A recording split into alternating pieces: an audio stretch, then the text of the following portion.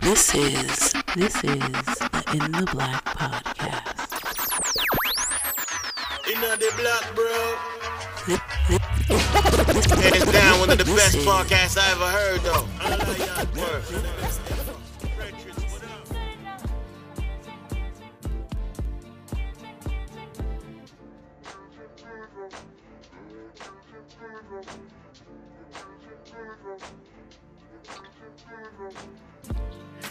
Yes.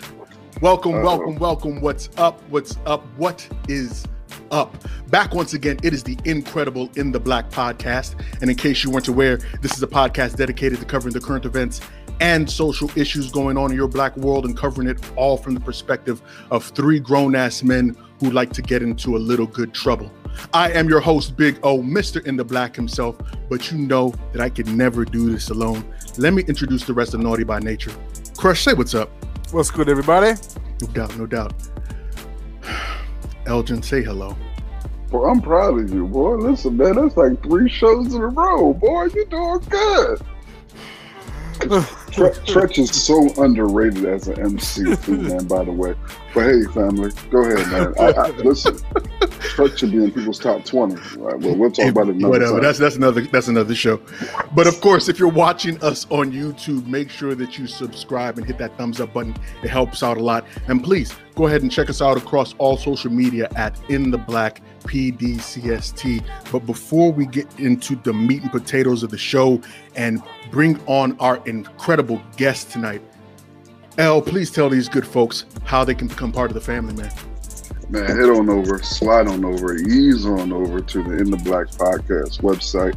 And up in the right-hand corner is to become a member of the family, but my co-host fucked that up. So become family tab. Click that, and once you click that, you scroll on down, and there's multiple ways that you can become a member of the family. And listen, man, cop some of this swag. The hoodies and the t-shirts are excellent quality as someone who has bought them. They don't shrink. They ain't trash like some of them other sites that sound like overpriced shit. Also, to become a Patreon, click that, or you just want to donate. We take a little bit of everything. CBT, EBT, ATM, Ray and Numb. Go ahead and, just slide on through, man. But whatever you do, just become part of the family, man. We appreciate all of you guys who actually tolerate us, or particularly tolerate O. You thought it was going to say me. You thought he was saying mine. They love me. We appreciate y'all, man. Become family. Come on through. One of these days, you're going to have some damn home training in your life, and we'll figure it out. Tonight, we are joined by a very special guest. I am actually extremely excited for tonight. She is the Associate Professor of Political Science at Fordham University, MSNBC political contributor, and author of Black Ethnics, Race, Immigration, and the Pursuit of the American Dream. Please help me welcome Dr. Christina M. Greer to the show. Come in. Dr. Greer. Thank you. We really appreciate you taking the time out to come and kick it with us to school two knuckleheads like Phil and L particularly. But yeah, thank you. We really thank you all for working with my insane schedule. Nah, we all good. We know that the big brains got a lot on their table and on their plates, so we appreciate you taking the time out. There you go. Now, again. We are familiar with you, but please, if you could help to introduce yourself to our audience. Sure. Well, I'm a professor at Fordham in New York City in the Political Science Department and American Studies. I show up on MSNBC a lot, but I'm not a contributor. I'm a contributor to New York One. So for those of you who are in the New York City area, I'm in New York One. I've got a wonky, nerdy New York City podcast called FAQ NYC. So if you'd like to go knee deep in the weeds about like Albany and city politics, that's what's up. I got a pop-up podcast right now with Jason Johnson. He's always okay. The bro Jason Johnson. Okay, that's That's my rascal. So we do that through the Griot because I'm the politics editor at the Griot. That's what's up. Editor at large for Aussie.com. You know, it's just tapping into these Bahamian roots. I got like 12 jobs. All right, before we get into the real meat and potatoes of it, your book, Ethnics, right? I want to ask you. Because I was like, wait, what's is it Olatunde? My name is Adeyemi. I took Yoruba when I went to SOA. So it's like, Shilafiani, Baboni. Come on, like, what's going on? We about to speak some Yoruba up in here. Why is that like Nigerian Prince? Let's go. Gotta come in this joint and start talking nice to me. I treated so nicely by the guests, and you know, she hasn't said anything nice about you yet. Someone's trying to get free airtime here. Listen, like real talk, gentlemen. I'm just trying to hustle some jollof rice. See, like, you know what? I got. That's all I'm trying to do.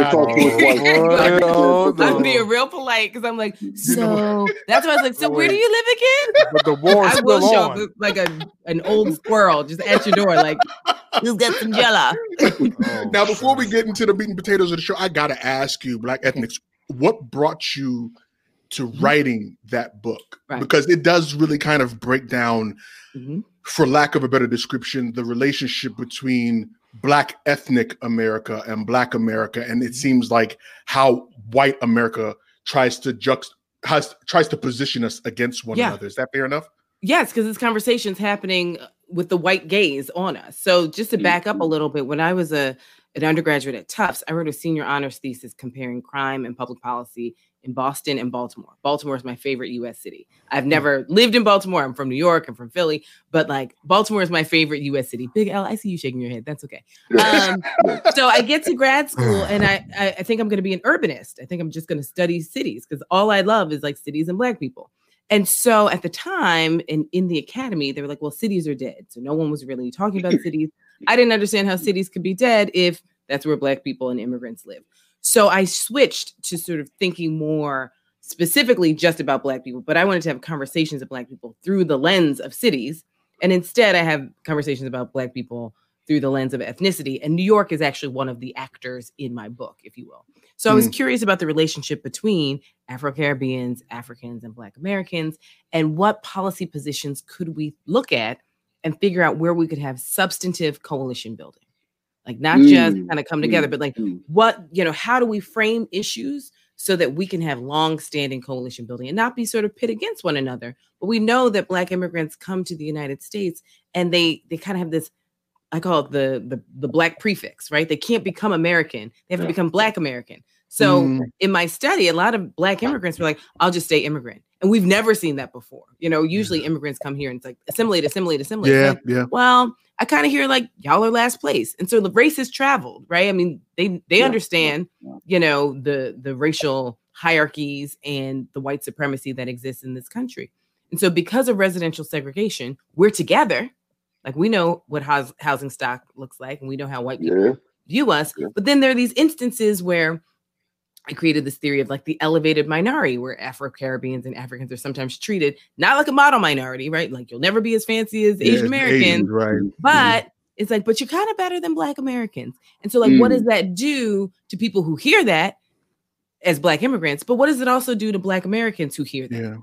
And so, and they start to believe that too. So when I asked certain questions about work ethic and about drive and sort of how they view themselves in their communities, Black Americans agreed with Caribbeans and Africans that, oh yeah, they work harder, but it's like, but you believe that you work less? And it's like, yeah, I do.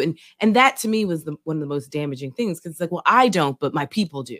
And so thinking about immigration, it's like, but we're not comparing the same thing, right? Because if you got a derelict weed smoking uncle in Nigeria, guess what? He's still in Nigeria. So we're dealing with kind of like a certain type of immigrant that has the social, political, and economic networks to actually even get here. So with Black Americans, we have the whole orchard. We got A through Z.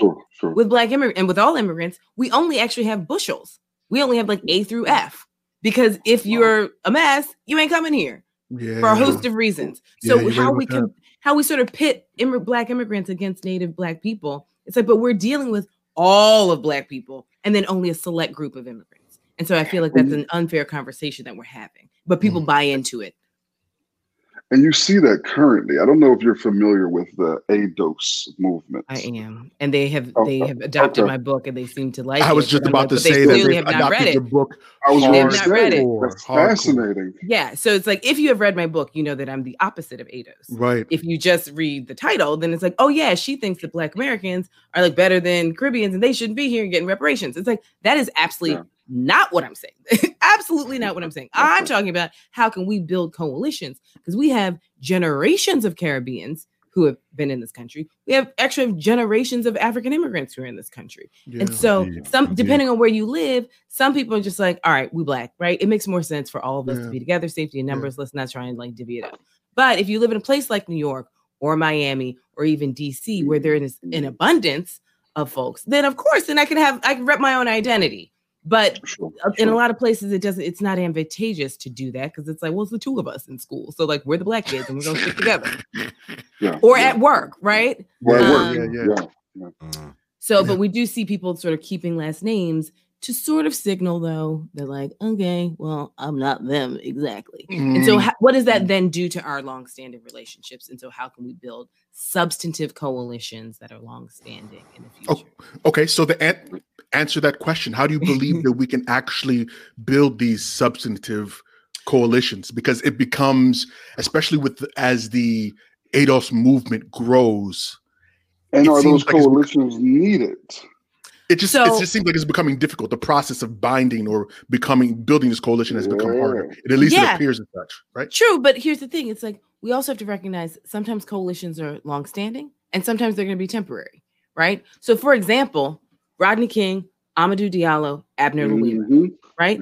Those bullets and those police officers did not care. Oh, where are you from? They don't care what country you're from, right? So when we think about vigilante violence or police state sanctioned violence, like they're not like, oh, you're Nigerian? Okay, never mind. I'm not going to shoot you in the back, right? They see Black man. So I found that when I sort of contextualize certain issues in a racialized sphere, Black v. white, then we saw more people willing to sort of build coalitions.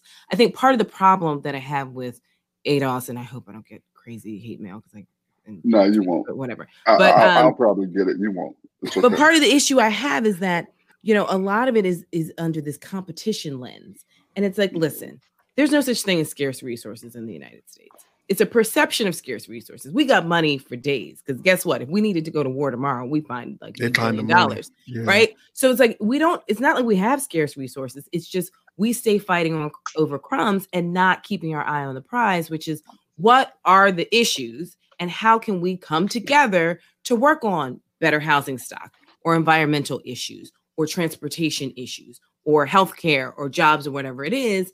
And so stop thinking about us as the beef, right? Black ethnics as the beef. And it's like, what are the white institutional power structures that are preventing all of us from having equity?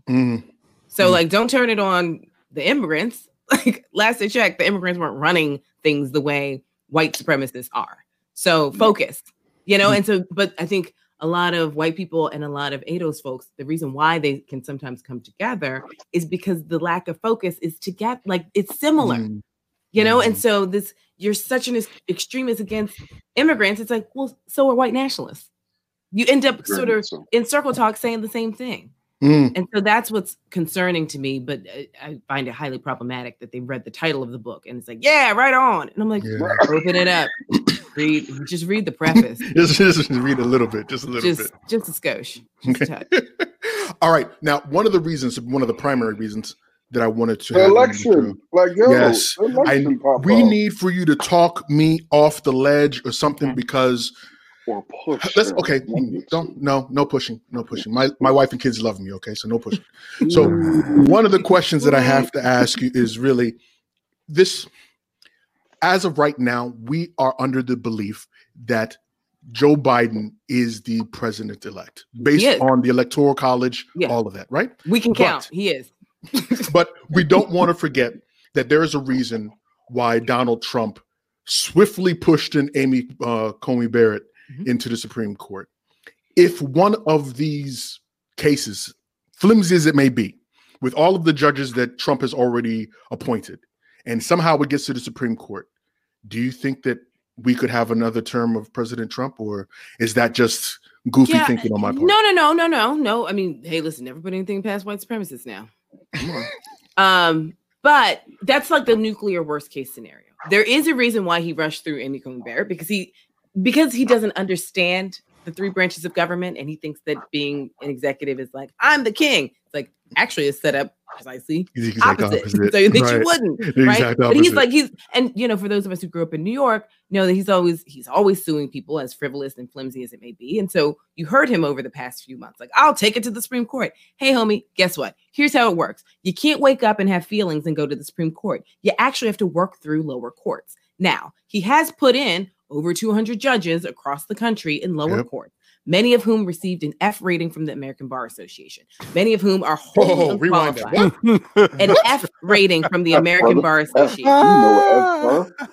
These are people who have jobs for life. They're on the bench for life, but they were confirmed by the Republican Senate. So they are there for life. So he's hoping to get sympathetic judges, and he'll probably find one at some point in time. But this is why you should feel a little bit better this evening, knowing that some of our institutions, they are afraid, but they're still holding. So he has brought court case after court case after court case. I think we're on number 12, maybe even 13 as of today. I think 13, and these judges were like, boo, these are feelings. These are feelings, sir. And he surrounds himself with incompetence. So if he had the best legal minds that George Bush had in 2000 for Bush v. Gore, right? You should be very afraid. He does not have the best legal minds. He has people who were like, oh, this bro is sick. He's just crazy. But hey, I'm not trying to flex on him because we know that he has a lot of power. So they're bringing these court cases. Today, they brought a court case in the wrong court.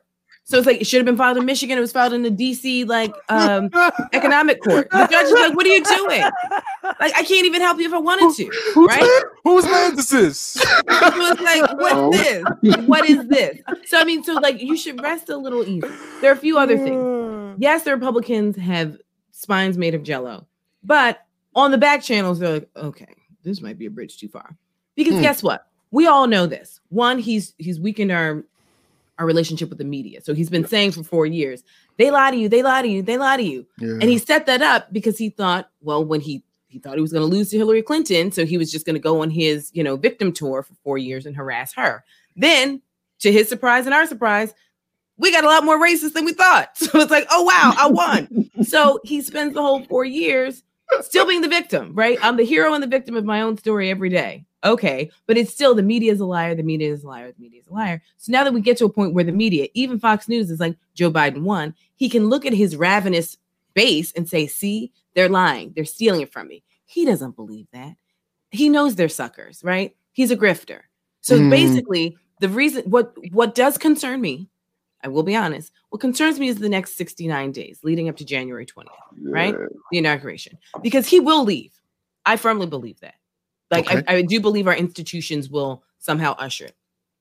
But what he will do in the process before he leaves is dangerous. I think he will sell this country for parts. I think he will sell our secrets if he has to. I think he's setting himself up financially because that $400 million Deutsche Bank bill is coming through. Loans are coming. He's going to need lawyers on lawyers because Black woman Tish James, Attorney General of New York, is waiting for him. She's ready for him, yeah. You can pardon yourself for federal crimes, not for state crimes. He's going to need to lawyer up. And then the thing is, he's been hustling people for so long, everybody knows your hustle. So now some people can make, excuse me, sir, I kind of need my money up front because I know you don't pay. Like, you've been, he's like, the check is in the mail. That's his whole career. But I mean, when you stop and think about like what happened during Watergate, Republicans held Nixon's back all the way to the very end and almost at the detriment of the country. And even then you would say that was a better situation than we're in now, because you still got the Ted Cruz's, the Lindsey Grahams of the world talking about donating millions and millions of dollars to his case and all this other nonsense. Yeah. And that back then, and I am no fan of Nixon, trust and believe, but he was like, I'm going to get impeached. Let me leave. Let me exit stage left before I embarrass this nation. Because at the time, we hadn't had an impeachment in modern history, right? We had some judges and like one president in the past. But he was like, I don't want to be number 2. Bill Clinton was number 2, right? Donald Trump's number 3. So it's like that was sort of seen as like such an extreme. And the people in his party were like, you got to go because you were about to ruin it for us. And after Nixon, this is how we get Jimmy Carter in 1976. My second favorite president. LBJ is my first president. So the Democrats swept the tables, right? Because it's like, and that fractured the country for a really long time. It hurt the party for a long time. And then Reagan comes in and does what he does. But like Nixon sort of hurt some faith in the country. We are going to be processing as a nation the after effects of a Trump administration, because it's not just him. It's who aided and abetted him.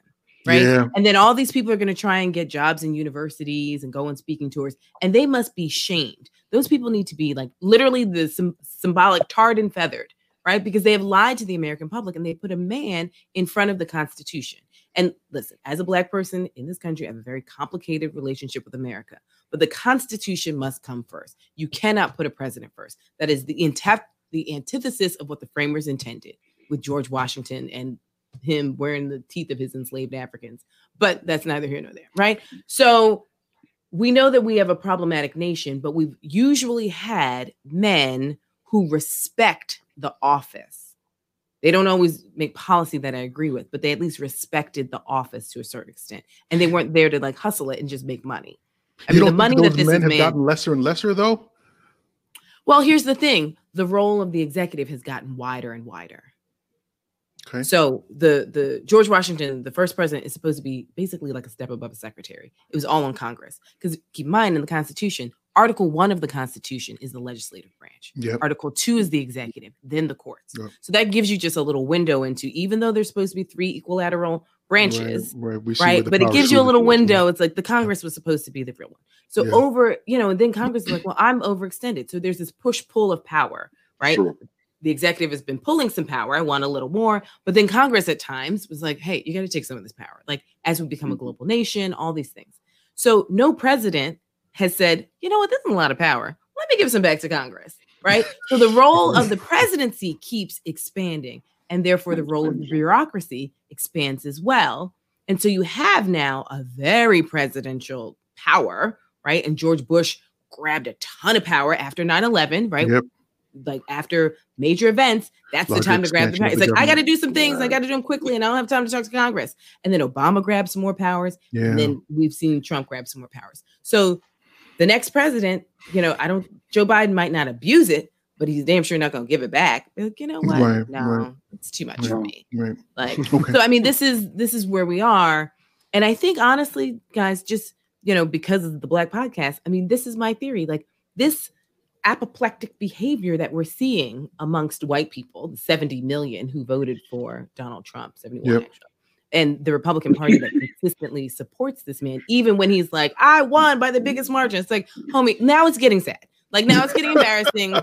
Stop. Like this is like the drunk guy at the party. It's like, I'm amazing. And it's like, no, I'm really drunk. It's time to go home. Like take his keys away from him. Like stop. Someone call his lady. Yeah, like we just like puked in the bushes, dude. Like now I'm feeling bad for you. So, but I think honestly, part of the hysteria isn't about Joe Biden. It's about Kamala Harris being number 2. It's about a Black Indian woman who's the child of immigrants, who has a Jewish husband, who has chosen not to have children. So she has agency over her own body. She went to HBCU. She's smart, right? I mean, there are all these things where it's like, what? And it's like, right. And this 78-year-old, Joe Biden's going to be 78 when he's sworn in, right? This 78-year-old man, president, the history of the United States, right? And she's literally a heartbeat away. And also, Black women have never gotten anything before white women in this country, except for rape. This is the first time. Yeah. So she could very well be the leader of this nation. And I think, listen, I think that's what's keeping them up, where it's like, we got to figure out this math. It's like, honey, there is no math. But we also have to recognize that 71 million people said children engagement, Black women and Latinx women being sterilized, stealing of native lands, environmental treaties just in the trash. Our allies internationally just like, I don't know, it's over. Recession, almost 250,000 Americans dead because of a virus that you were too incompetent to handle. 10 million Americans living with COVID, and we don't know what's going to happen to them. You're trying to take away their health insurance, and people have pre-existing conditions now called COVID, right? To say nothing about all the other pre-existing conditions. All of that, and people are like, you know what? I think I want 4 more years of that. Like all that chaos, all that tweeting in the morning, like I'm good with it. All the police shooting black people in the middle of the day, like I'm fine. Like I'm totally fine. Yeah. So we have to sort of reckon with that as well. Okay. All right, let me ask you this. Oh gosh, I'm such a Debbie Downer. It's like no, thank you. No, that's fine. Usually L is the downer in here, so it's a breath of fresh air tonight. I'm numb to L at this point. So, but the question that I have for you actually is, where do we go from here? Given the fact that we have a potential President-elect Biden, we still have control of the House. It's not potential. He is president-elect. I mean, we're going to certify it on December. Okay. We're going to speak it into existence. Because I mean, the thing we got to use the right language. Like he is president-elect. Okay, this is the language we use. He will be certified, and so like we can't sort of let Trump language get to us. He's the president-elect because the math is right. That's fair. The math ain't funny. That's fair. That's fair.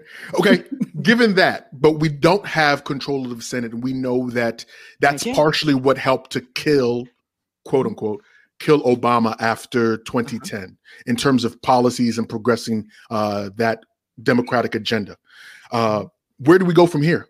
We have an argument quite often on this show about being able to hold politicians' feet to the fire and making sure that they do what they're supposed to do. But we look at this election and we see Jamie Harrison getting washed. We thought it was going to be a much tighter race than what it was.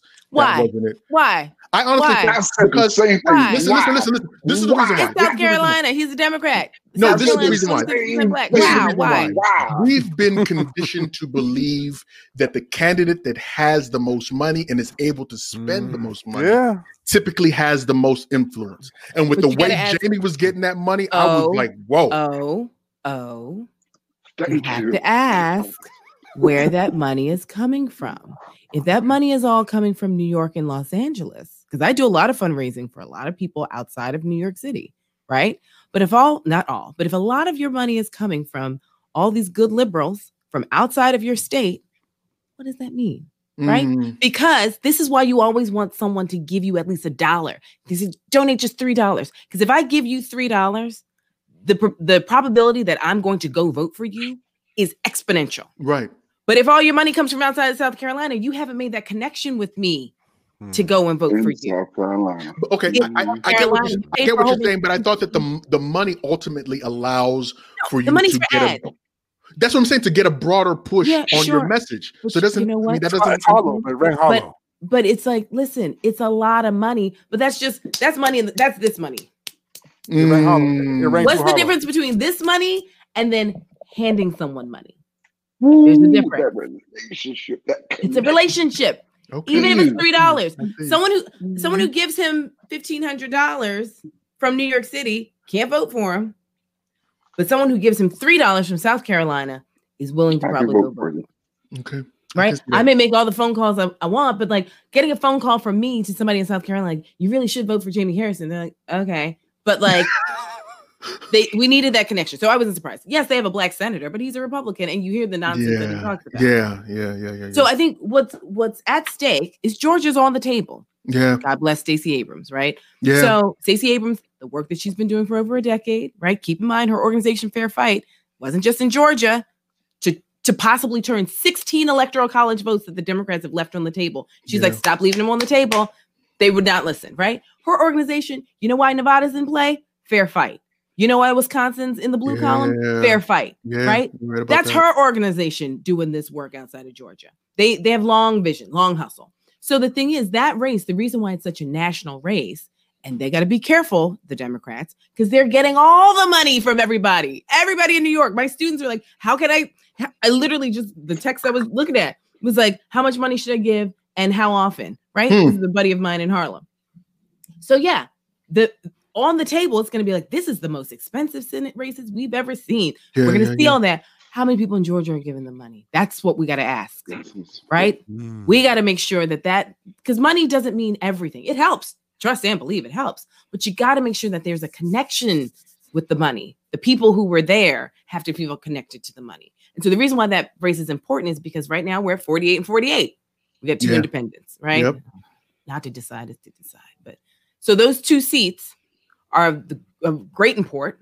right? Because that'll decide whether or not the Democrats are in control. Yep. Hopefully, Chuck Ossoff Schumer, and Warnock get it. Yeah. Who's not built for this moment, or Mitch McConnell, right? Who's an obstructionist, and so Joe Biden is, even though they're old friends and whatever, Mitch McConnell is going to be an obstructionist. And if there's ever a tie, the tiebreaker is the Vice President of the United States, Kamala Harris. So we can pretty much assume how that's going to shake out. That's why Republicans are like, we have to win these seats. Now, keep in mind, we're not out of the woods. Even if Democrats win these seats, in 2 years, one of those seats goes up again, because we know the Senate seats have to be off schedule, right?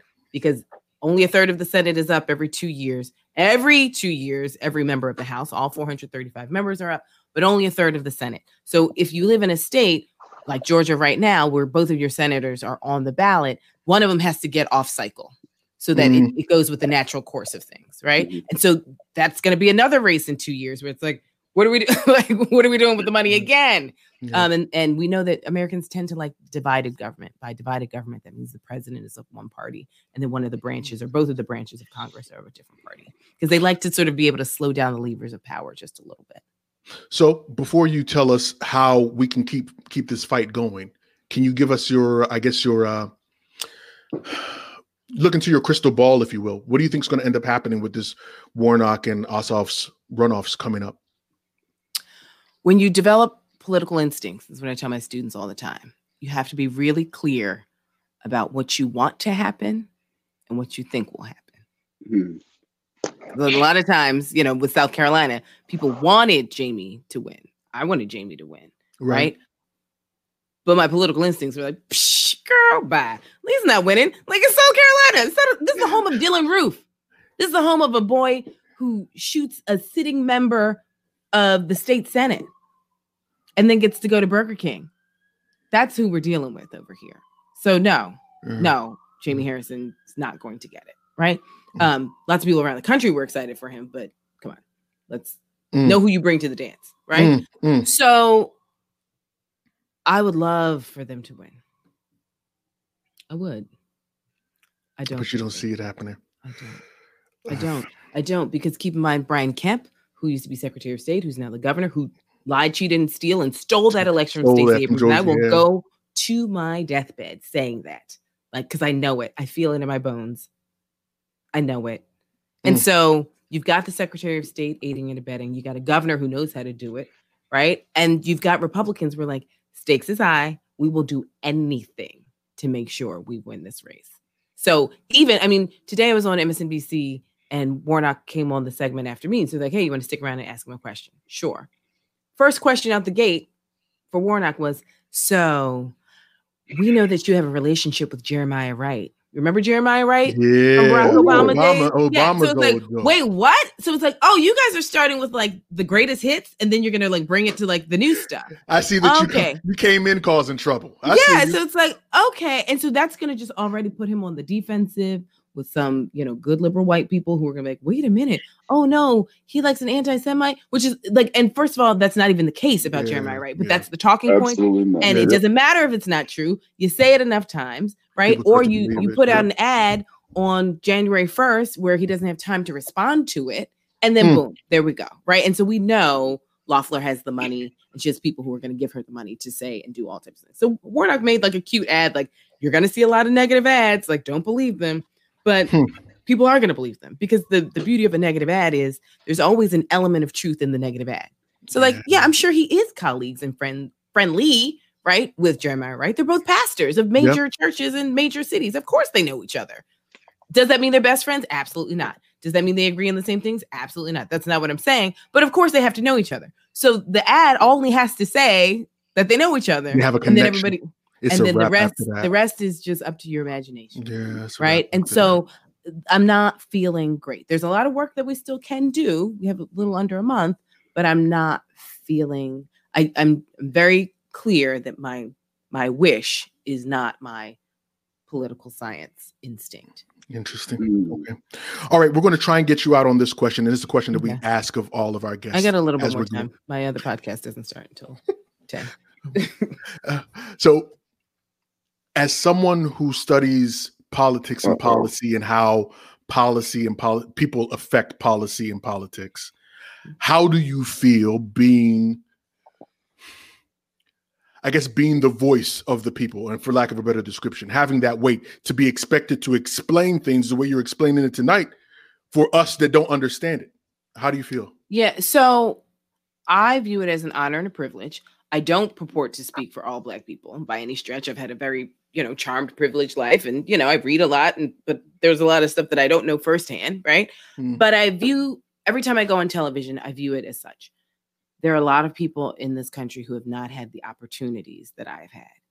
They haven't, for racist institutions, a whole bunch of reasons, but they haven't. And so I try and view myself as, you're getting, in my little 5-minute segment, like a free class with me, who's had all this education poured into her from fancy schools from day one. You're getting like a 5-minute just snippet into my class. And hopefully, and for me, it's very helpful because I was always very clear. I never want to be one of those academics where I can only talk to other academics, where I'm using a $25 word when a 5-cent word will do.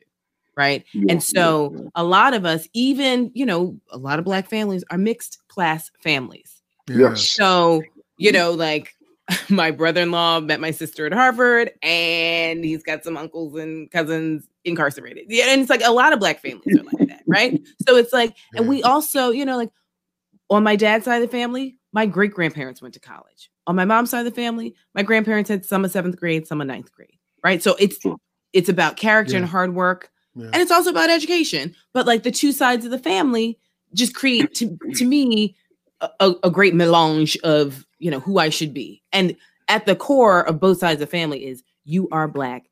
All things you do are in service to Black people. Right. Like that's the goal. So you go to your fancy schools, but like you're Black and you do this to give back to Black people. Like, don't ever get it twisted, which is so funny because when you tell white people that, they're like, you don't want to be white? And I'm like, hell no. And that's what like throws them off. No. Like I've been in these spaces, but like the Blackness is the key. So doing the television stuff and like radios and podcasts, I want to make sure that this is why I love teaching intro to politics. I'm always trying to keep my feet as close to the ground where I can always articulate complex concepts in a way that you don't have to have a PhD from Columbia University to understand. Like, because we know, if we think about it, we don't even have to think hard. Some of the smartest people we know didn't go to college. Yeah. So it's like, so I don't have to dumb it down. I just need to approach it where it's like, okay, let me just frame it in a way that makes sense. And I'm not using fancy words for no reason. I mean, like I took out all this like upper level stats that are in my dissertation because it's like, it literally was Greek. It's like, nobody needs to read all these regression analyses and, all this factor scores. Like I'm proving my point mathematically, but I don't need to have that. I would never want a Black person to pick up my book and be like, I think she's talking about me, but I can't like, what is all, why does she have all this? What is all this? Like, she's not even using words. She's literally just using like these mathematical, Greek equations to basically say white supremacy is bad and Black people need to come together. That's the takeaway. So like, but in my dissertation, to get out of Columbia University, I had to show them all the fancy, chi-squares and everything else.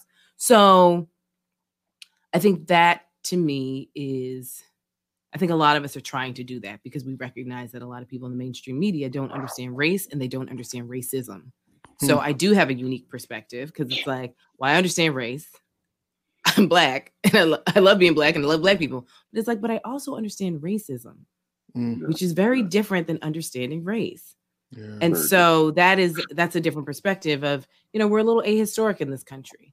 And so recognizing that everything that we're seeing today has like real roots in the foundation of white supremacy, anti-Black racism, patriarchy, and racialized capitalism, the roots of this country. So if you can't understand those 4 elements, I call them the 4 legs of the table, then you're not going to understand what's happening today. So that's why people are like, well, why do white women vote Republican? I'm like, oh my God. Like, to me, that's like the neon sign of the connection to patriarchy. Like, come on. So, a lot of the questions people have, like, why do Latinos in Miami, why do they sometimes vote Republican? I was like, you don't want to talk about like Cuban Americans, Venezuelans, Argentinians? Like, I mean, like these are like, this, like for Black people who have not gone to college or, don't really quote unquote study politics, they can tell you all that in 20 seconds, like 20 seconds. They know, they understand because they understand race and racism. Yeah. And so for me, it's just sometimes I'm just there to like confirm what people already know. And it's like, see, I thought that, and this chick with a PhD is saying the same thing. It's like, right. I'm just here for backup. That's no doubt. Dr. Christina Greer, thank you so much. We really appreciate you taking the time out. Before you head out, please tell our good folks where they can find you if they'd like to find you and your material and everything. Well, I can't have a website. Let her repeat herself. Good grief, right, man. So if you want to buy my book, you can go on Amazon. I love how, all the elders like, where can I get that book? That's translation for send me a free copy of your book, right? I'm like, where do you get any other book? Like, you have tons of books in your home. So it's like, you can go and get my book. Google it. So you can buy Black Ethnics. I have a podcast called FAQ NYC, super nerdy podcast. If you're in New York, you can watch New York One. I spend every election night, debate night with them. I've got a pop-up podcast with Jason Johnson called Dear Culture Podcast. It's through the Griot. And we're going to just do 4 episodes, and it was supposed to end Tuesday, but now that this is going on, we're going to do it through the inauguration and sort of see how that goes.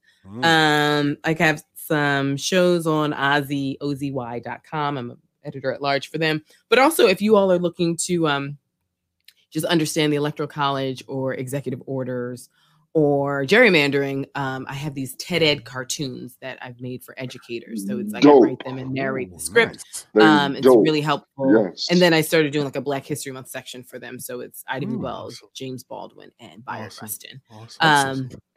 So yeah, I'm just kind of like, jack of all trades. I just like education, and I'm around. You'll hear me on different podcasts and NPR and talking about all things local, state, national politics. That's what's up. Thank you. This has been thoroughly fantastic. Yes, so indeed. I guess we're going to have me in Jollof. You can pay me in Jollof. I got you. Don't wait for it, Doc. Don't wait for it. Like, all right. Thank you, Dr. Greer. We really appreciate it. All right, gentlemen. You all have a wonderful night. You as well. Okay. Until soon. Thanks. My guys, we really appreciate Dr. Greer taking the time out to kick it with us, man. I mean, I know I can only speak for myself, not for these two knuckleheads. I was thoroughly educated and informed during that segment. So I know you guys were paying. She schooled you really good too, boy. That was good. I'm glad she came through to reinforce a point that I was just like, yes. Actually, I will say in all honesty that I took I related personally to the book that she put out, Black Ethnics, because I have a pair of parents who came to this country looking for that American dream, coming from otherwise previously colonized nations, and what they encountered here, what my father encountered here as a young Guyanese man with long wavy hair and a beard down to his chest. Black people were calling him Jesus when they met him. And, he wondered why, weeks in, like, why is everyone, he came here like in the early 70s. He was like, why are all these brothers so mad? He said, even the women are mad. He's like, and that wasn't, he wasn't feeling that. But he soon got a dose of why, because he called himself as Guyanese, but he realized when he stepped on that shore, he's black. Oh, I'm a nigga. Yeah. Oh, yeah. So to live and work here, I got to be called a nigga. Yeah. And so that's when that was the spark of his anger, and my mom was a little bit different, I guess, in certain ways. She came straight to New York with her friend, and she got right into nursing, and they were actually pretty well off at the time.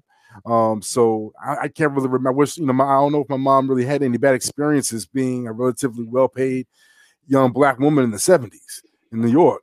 But I know my dad had some issues, coming to DC, trying to go to Howard and everything. Yeah. Interesting. All right. I'm once again, this is one of the reasons why we do this show, to have an opportunity to have these conversations, these in-depth conversations. Is one of the reasons also why, as you're watching this, that you need to support Black media. having an opportunity for us to have these conversations, beef it out, talk the talk, and be able at the end of the day to say that we love each other, but we just don't agree. You're not going to get this type of real talk and this type of real conversation from mainstream media. So I want to take this opportunity to make sure that you guys know this is one of the reasons why you need to support. Now, as we're jumping into the second segment of the show, Elle, are you ready, man? Because I mean, all that schooling that you got earlier, man, I didn't think I saw your eyes. I want to make sure that you know, I keep telling Elle, man, I said, when I see you in the streets, it's a wrap. It's a done deal, man. Do you know? Hold up. I'm going to before we get into the second segment, I want to make sure to express my difficulties with Elgin. Do you know that Elgin moved to a new location, right? Recently, he moved to a new place. So me being the nice guy that I am, I said, Elgin's my homie. His wife had nothing to do with him at all. I said, Elgin, you just moved. I would love to send you a housewarming gift. Give me your address. 3 days goes by. 5 days goes by. A week goes by. I hit Elgin up and I said, Elgin, yo, I'm trying to send you a housewarming gift. What's your address, my guy? What's going on? Oh, whole other fucking week goes by. And I text my wife. I tell my wife, I said, yo, is Elgin think I'm going to come and rob him or something? Because this nigga, I've been testing this dude for like the past 2 weeks. He refused. He's keeping that shit classified, man. Until his inauguration. Get all your jokes off, bro. Put your jokes off.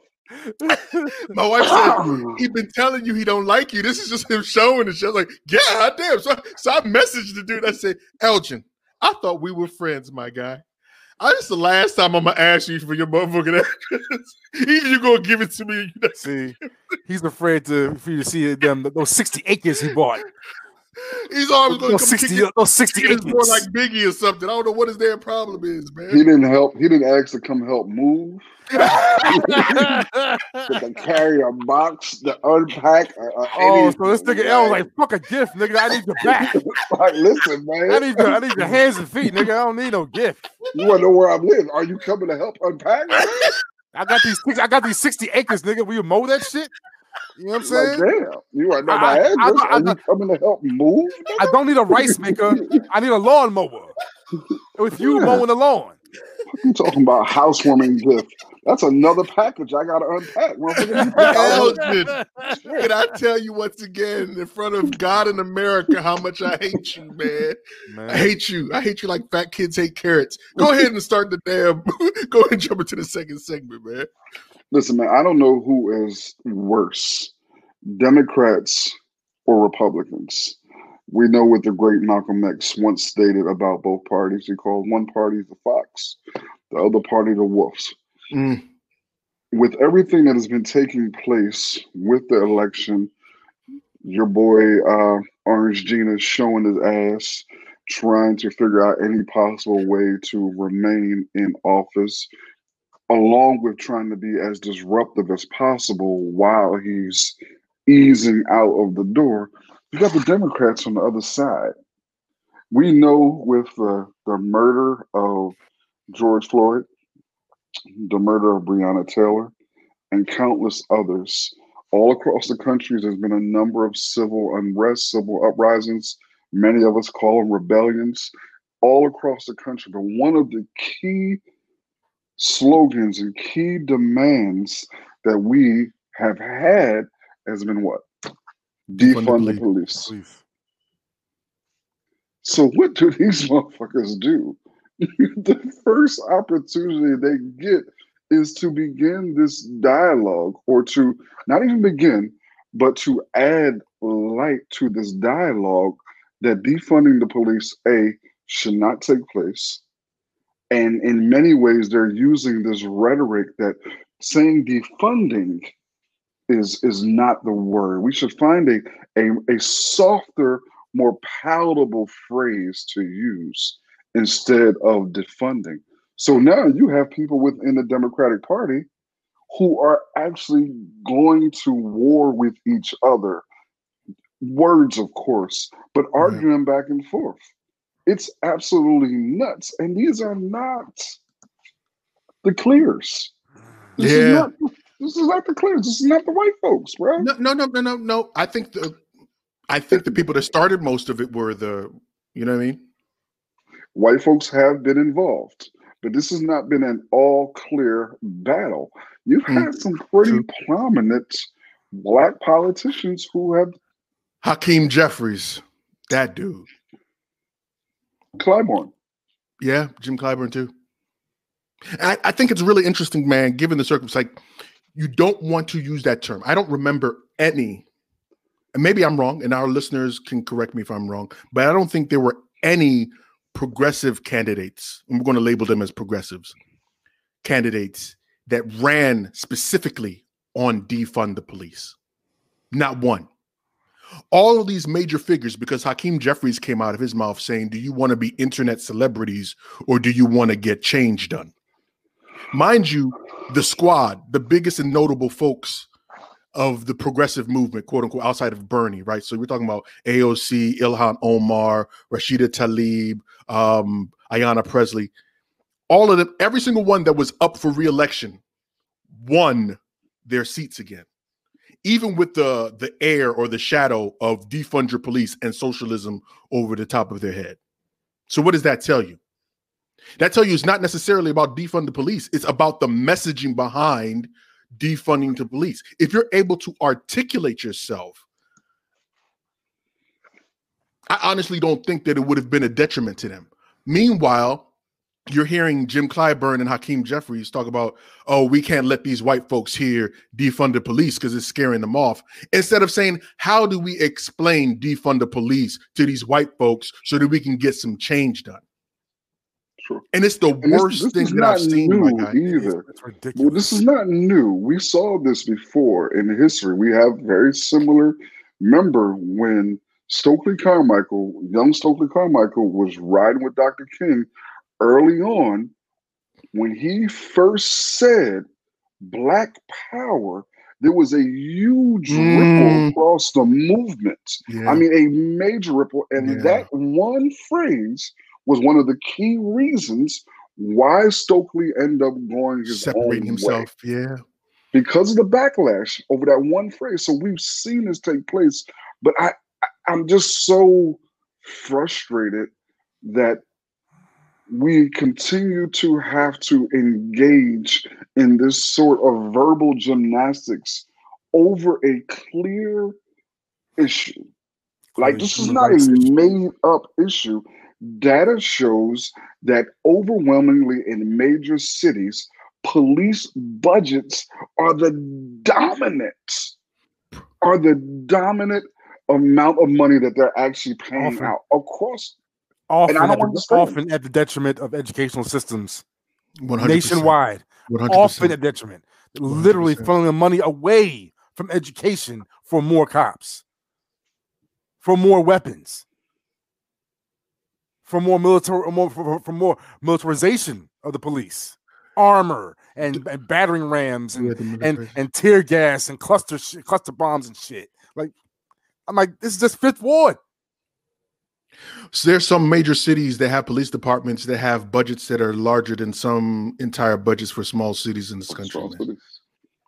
And they get increased, and they keep getting increased. Increase every single, because they're telling you, you know what? That's one of the things that gets me all the time, right? You hear the argument that you don't want people to, and I don't want to stray too far from the topic at hand, but when people talk about taxes, right? They say it's not about increasing your taxes. It's about how well you spend the money, right? But that argument never applies to the police. It never applies to the military. It's always, we got to give them more money. We got to get them what they need. This is what they want. We need to spend the money. We need to spend the money. We need to spend the money. Meanwhile, no one is asking these same entities, these police, to do any sort of audit, tightening their belt straps or their bootstraps or their belt. They never have to sacrifice nothing. Never have to sacrifice everything.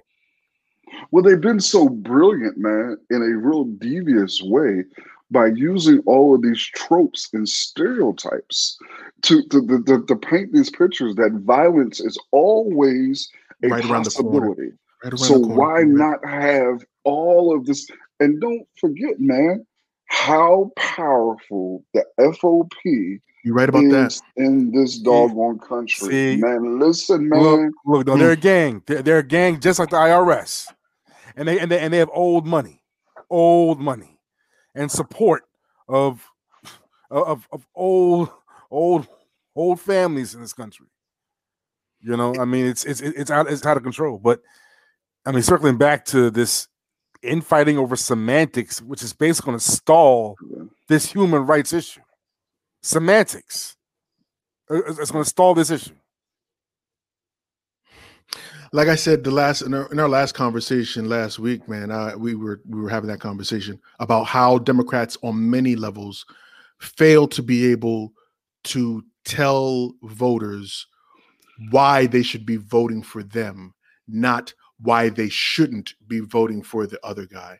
They engage in these identity politics, and they use that as the cudgel to beat Black folks and other people of color over the head. It's like, well, you know, that guy's racist. He's not going to take care of your community.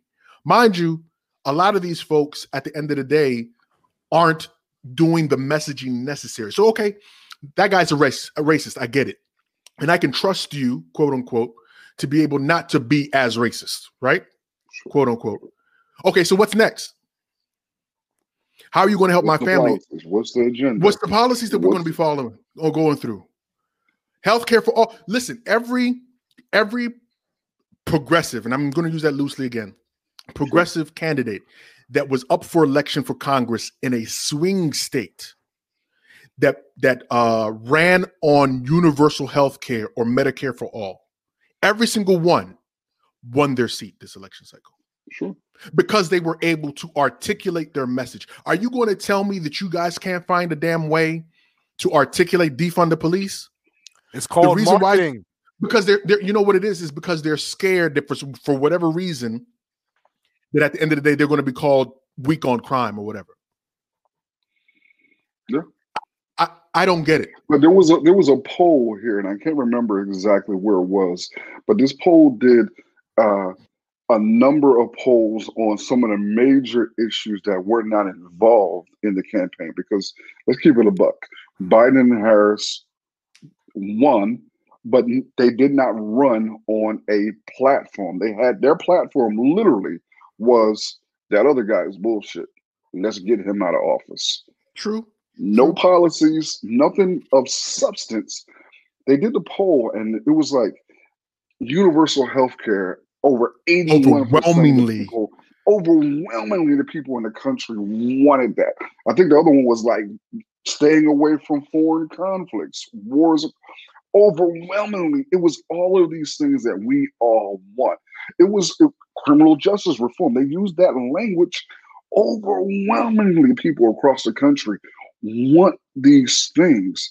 But for some reason, we cannot get these doggone politicians to actually operationalize these intentions. I'm looking like kind of crazy, but I'm looking for some stats that I saw earlier today, which I want to go ahead and read. These are polls that were done. I wish I could show you guys, but these were polls that were done by Fox News specifically. Okay, and it talks about polling their folks, asking them, one, what should happen to illegal immigrants? Question number one, pathway to citizenship. Question number two, deportation. 72% of Fox viewers said that illegal immigrants should get a pathway to citizenship. But you didn't hear that argument coming out of the Democratic Party. It was just like, we got to get this dude out of office so that we can get things done. Okay, so what things do you want to get done? Well, we just want to get things done. Here's the second poll. Fox News again. Change to government-run healthcare plan. Asking Fox viewers, would they change to a government-run healthcare plan? 72% were in favor. 29% opposed. This is Fox News. And you know who their demographics are. Yeah. But for whatever reason, Hakeem Jeffries and Jim Clyburn are going to tell me or tell us that they can't find a way to articulate defund the police because that's a bridge too far. That's socialism. That's all these other things that they want to throw out there to scare folks. It's nonsense, man. It's nonsense. And it's one of the reasons why I have a hard time, even though I am a registered Democrat, why I have a hard time getting behind them, right? Because I don't feel, and maybe this is the way a lot of folks feel, because almost, I think it's 2.7 million, almost 3 million folks voted in another candidate in this election. Yep. 3 million other people said, I'm going to vote for somebody. It'll be so much higher. Kanye West got 60,000 goddamn votes, man. I'm telling you that a third party will be soon, and very soon, will be involved in deciding who the president is, because motherfuckers are tired of this two-party system. Because these folks, listen, man, you literally have black folks in the streets who have been in the streets protesting for all months. Damn year through the damn pandemic, yelling defunding, and you have cities who are actually capitulating and saying, you know what, that's a great idea because this is what we can do. But you have these people who are in power talking, and you know Clyburn ain't shit down in South Carolina. You know what he's all about. But the audacity to ignore, and that's why people are going to remain in them damn streets. And I'm telling you, the next time it happens again, we saw it with Walter Wallace right here in Philadelphia. Yeah. Them black folks down in Philly were out in the streets fighting these police officers. Yeah. The next time another one happens like that on a larger scale, tell you. I think the biggest thing, the worst problem is that it comes across, at least to me, it comes across as an insult, right? Like you've already articulated, we have so many people that have been in these streets fighting the fight, and the movement right now is to defund the police. And we understand defunding the police doesn't necessarily mean police abolition. Those are two different arguments altogether. Yeah, just reallocating funds to the necessary agencies that can help the community. That's where organizers and activists are actually meeting these folks, attempting to meeting these folks halfway. Yep. Because most of us are what? Abolitionists. We want the whole tear the system down. But we're willing to meet these motherfuckers halfway. You want to know why? Because our lives are the one that's been fucking in jeopardy at the end of the day. Yep. You're right about that. And y'all still the one that fucking need us halfway?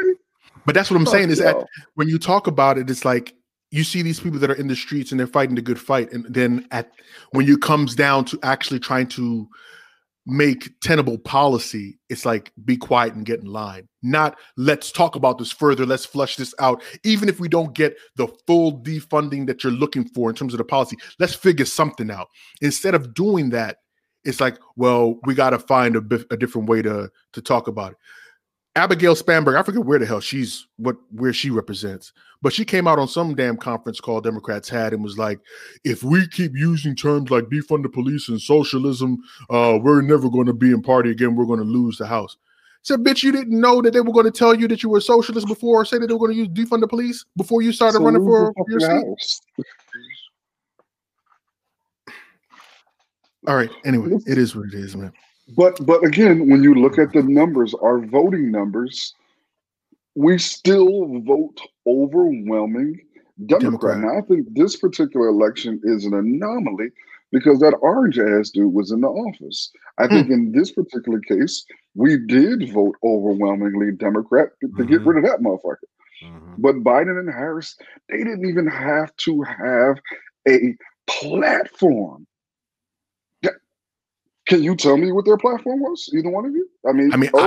I've read this. I can tell you bits and pieces, but that's the problem. I don't think they articulated it well enough out in the open. Like I said, you watching all 3 nights of the Democratic convention. I mean, it was very hard to hear any of their platform there. But I heard key terms. You know, the criminal justice reform, but racial justice, but Detail? No. I mean, his intentions on meeting with Black Lives Matter, that would have been awesome. Listen. You know what I'm thinking about right now that's making me laugh, man?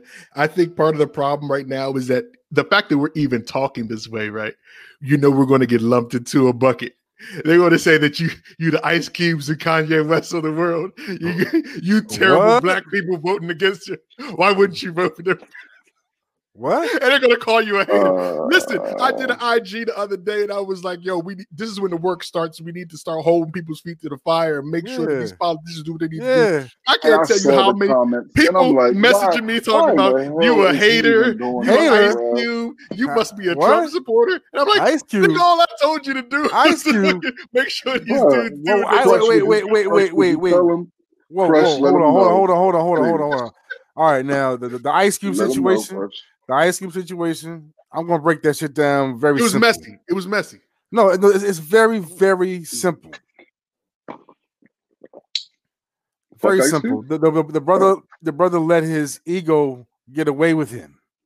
And think for some reason that out of all of the black people that this demon has met with, that you are going to be the one to convince him to agree to the contract with Black America.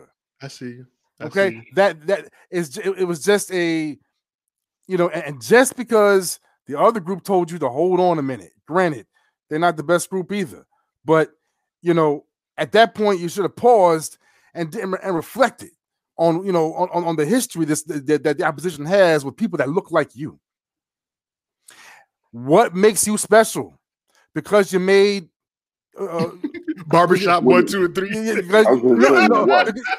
You should have stopped at Barbershop 1. No. And then you're going to spurn a meeting with featuring dudes like Killer Mike, who are opening banks and buying property. Yeah, I'm doing other shit. Yeah, and talking about I want to get shit done. You need a one-on-one. It's funny because you haven't heard his voice after the election. To get shit done, nigga. I mean, nigga, you got played. Jared Kushner tried to use you in a fucking meme. Yeah. You had to shut him down, scramble around like a damn it. You got played, nigga. Period. Boy, you got Crush fired up, boy. I know, right? Crush with a hand. He pulled a hand out. I'll pull both hands out. You got played, nigga. Like I said, it's funny because you haven't heard his voice after the election, though. So I'm waiting to see what he's got to say for himself. But that's a whole nother thing. All I got to say is this. Like I said, we can close it out on this, man. It's just very, very interesting that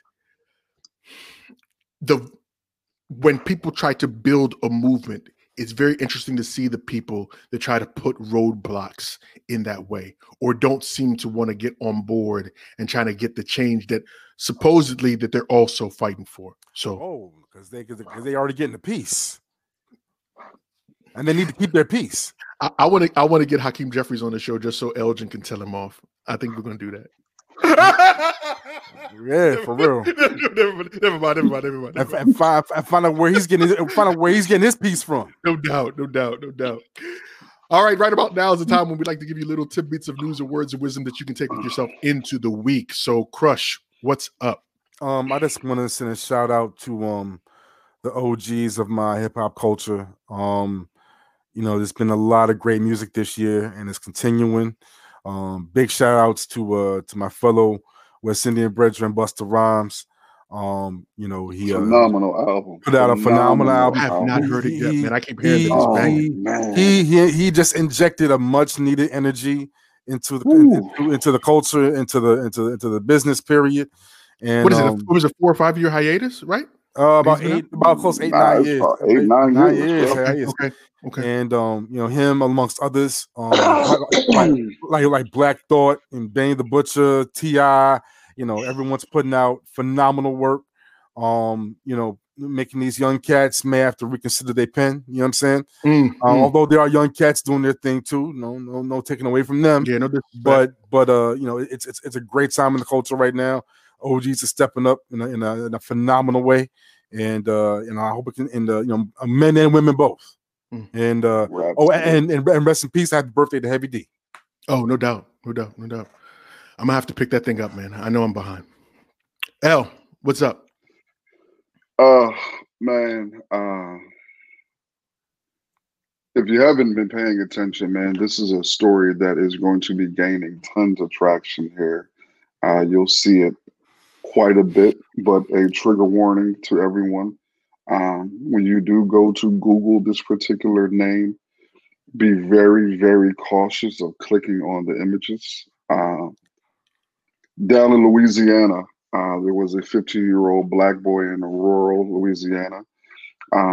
He left his family's house. Family was unsure of where he had went to.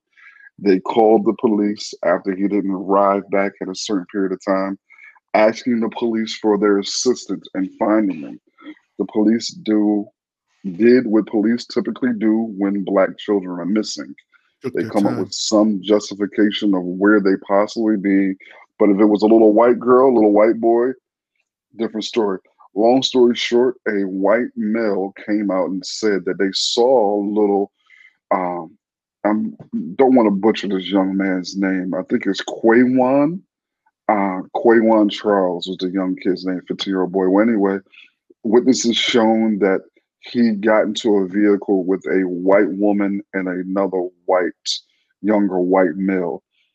After they found his body, the police initially said he just drowned. That was the initial thing that they came out with. He was drowned. But then when the family actually saw the body and how mutilated and how beaten his body was, they knew it was some other nefarious, heinous way that this young man met his end.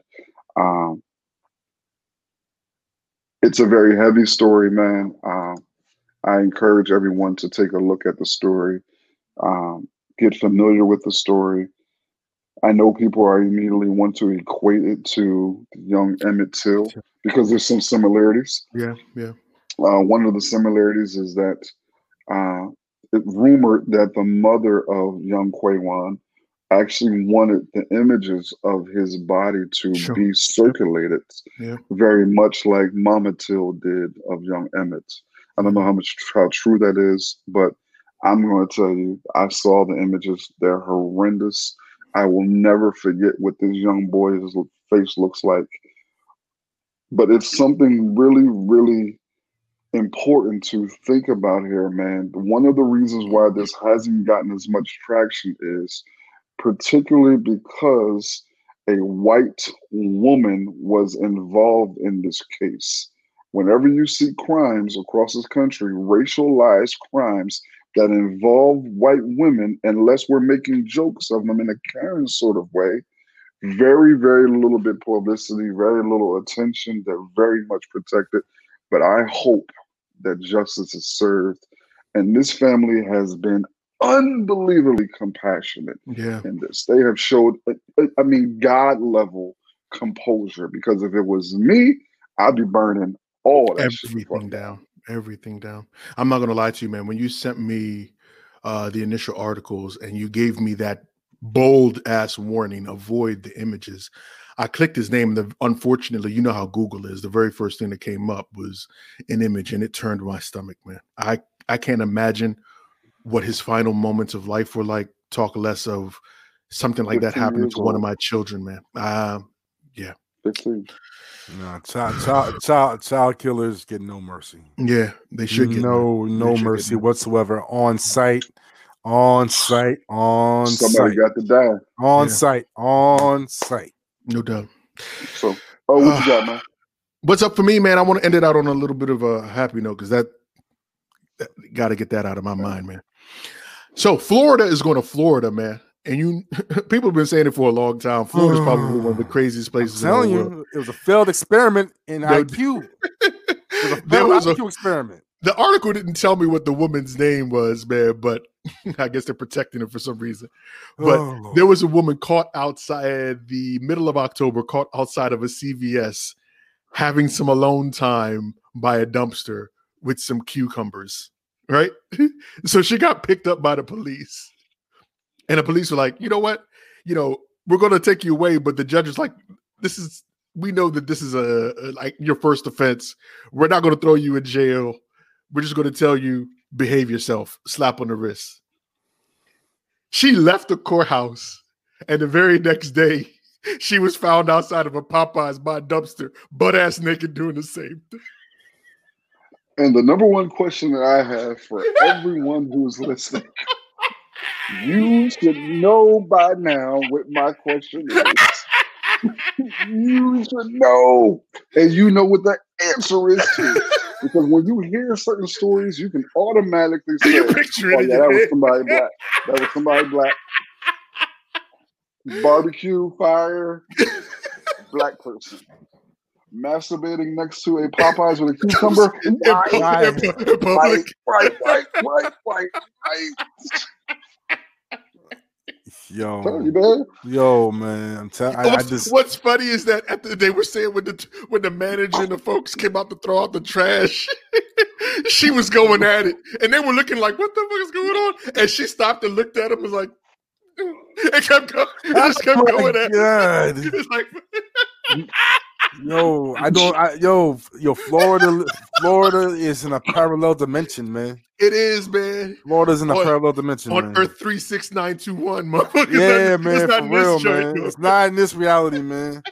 We just get to see it. We just get to see it. That's her thing, dog. I don't know. That's her thing. It must be the atmosphere. It must be the atmosphere. It must be, man. It must be. I guess when sometimes you feel like a nut, sometimes you don't. All right. Crush, where can people find you if they'd like to find you, my guy?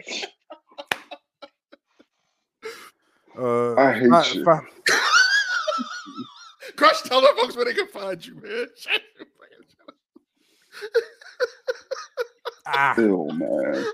You got some nasty ass sexual. Let Crush tell the people where. Come on, y'all man. Can find me as usual on Instagram at the Orange Crush with a K or SB Methods. Check out my folks, the Amphibians, at amphbns.com for our new album, Breathe Volume 1. No doubt. L, where can people find you if they want to find you, man? You a nasty ass dude. Find you outside of a dumpster, the Popeyes.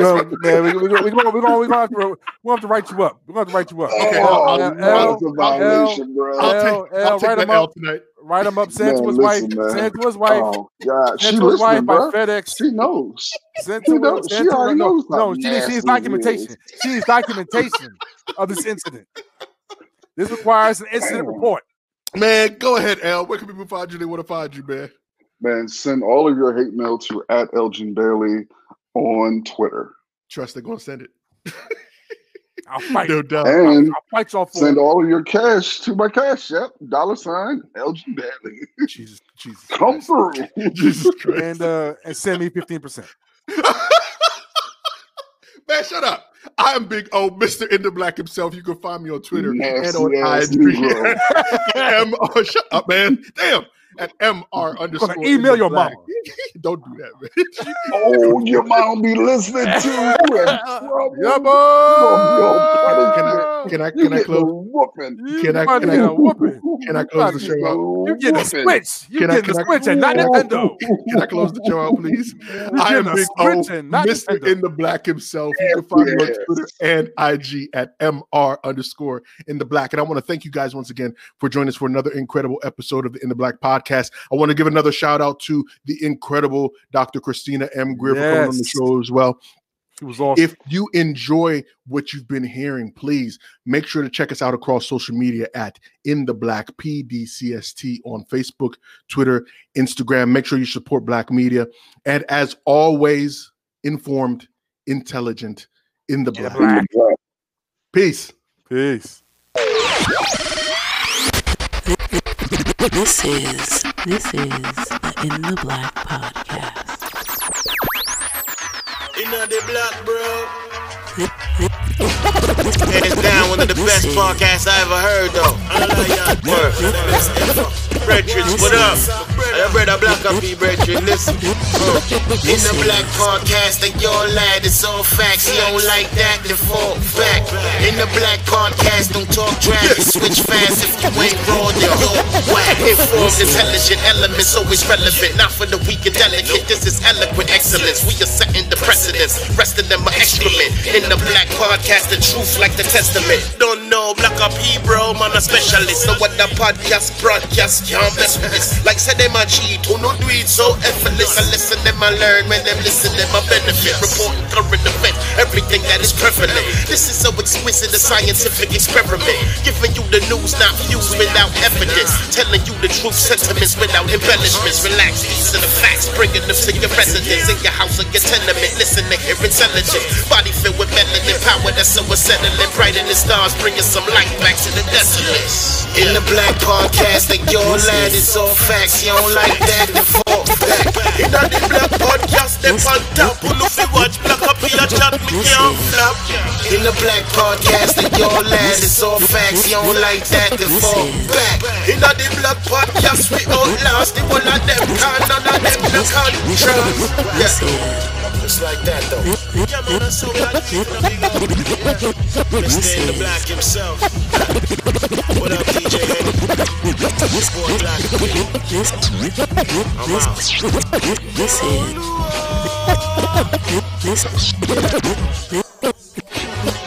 This is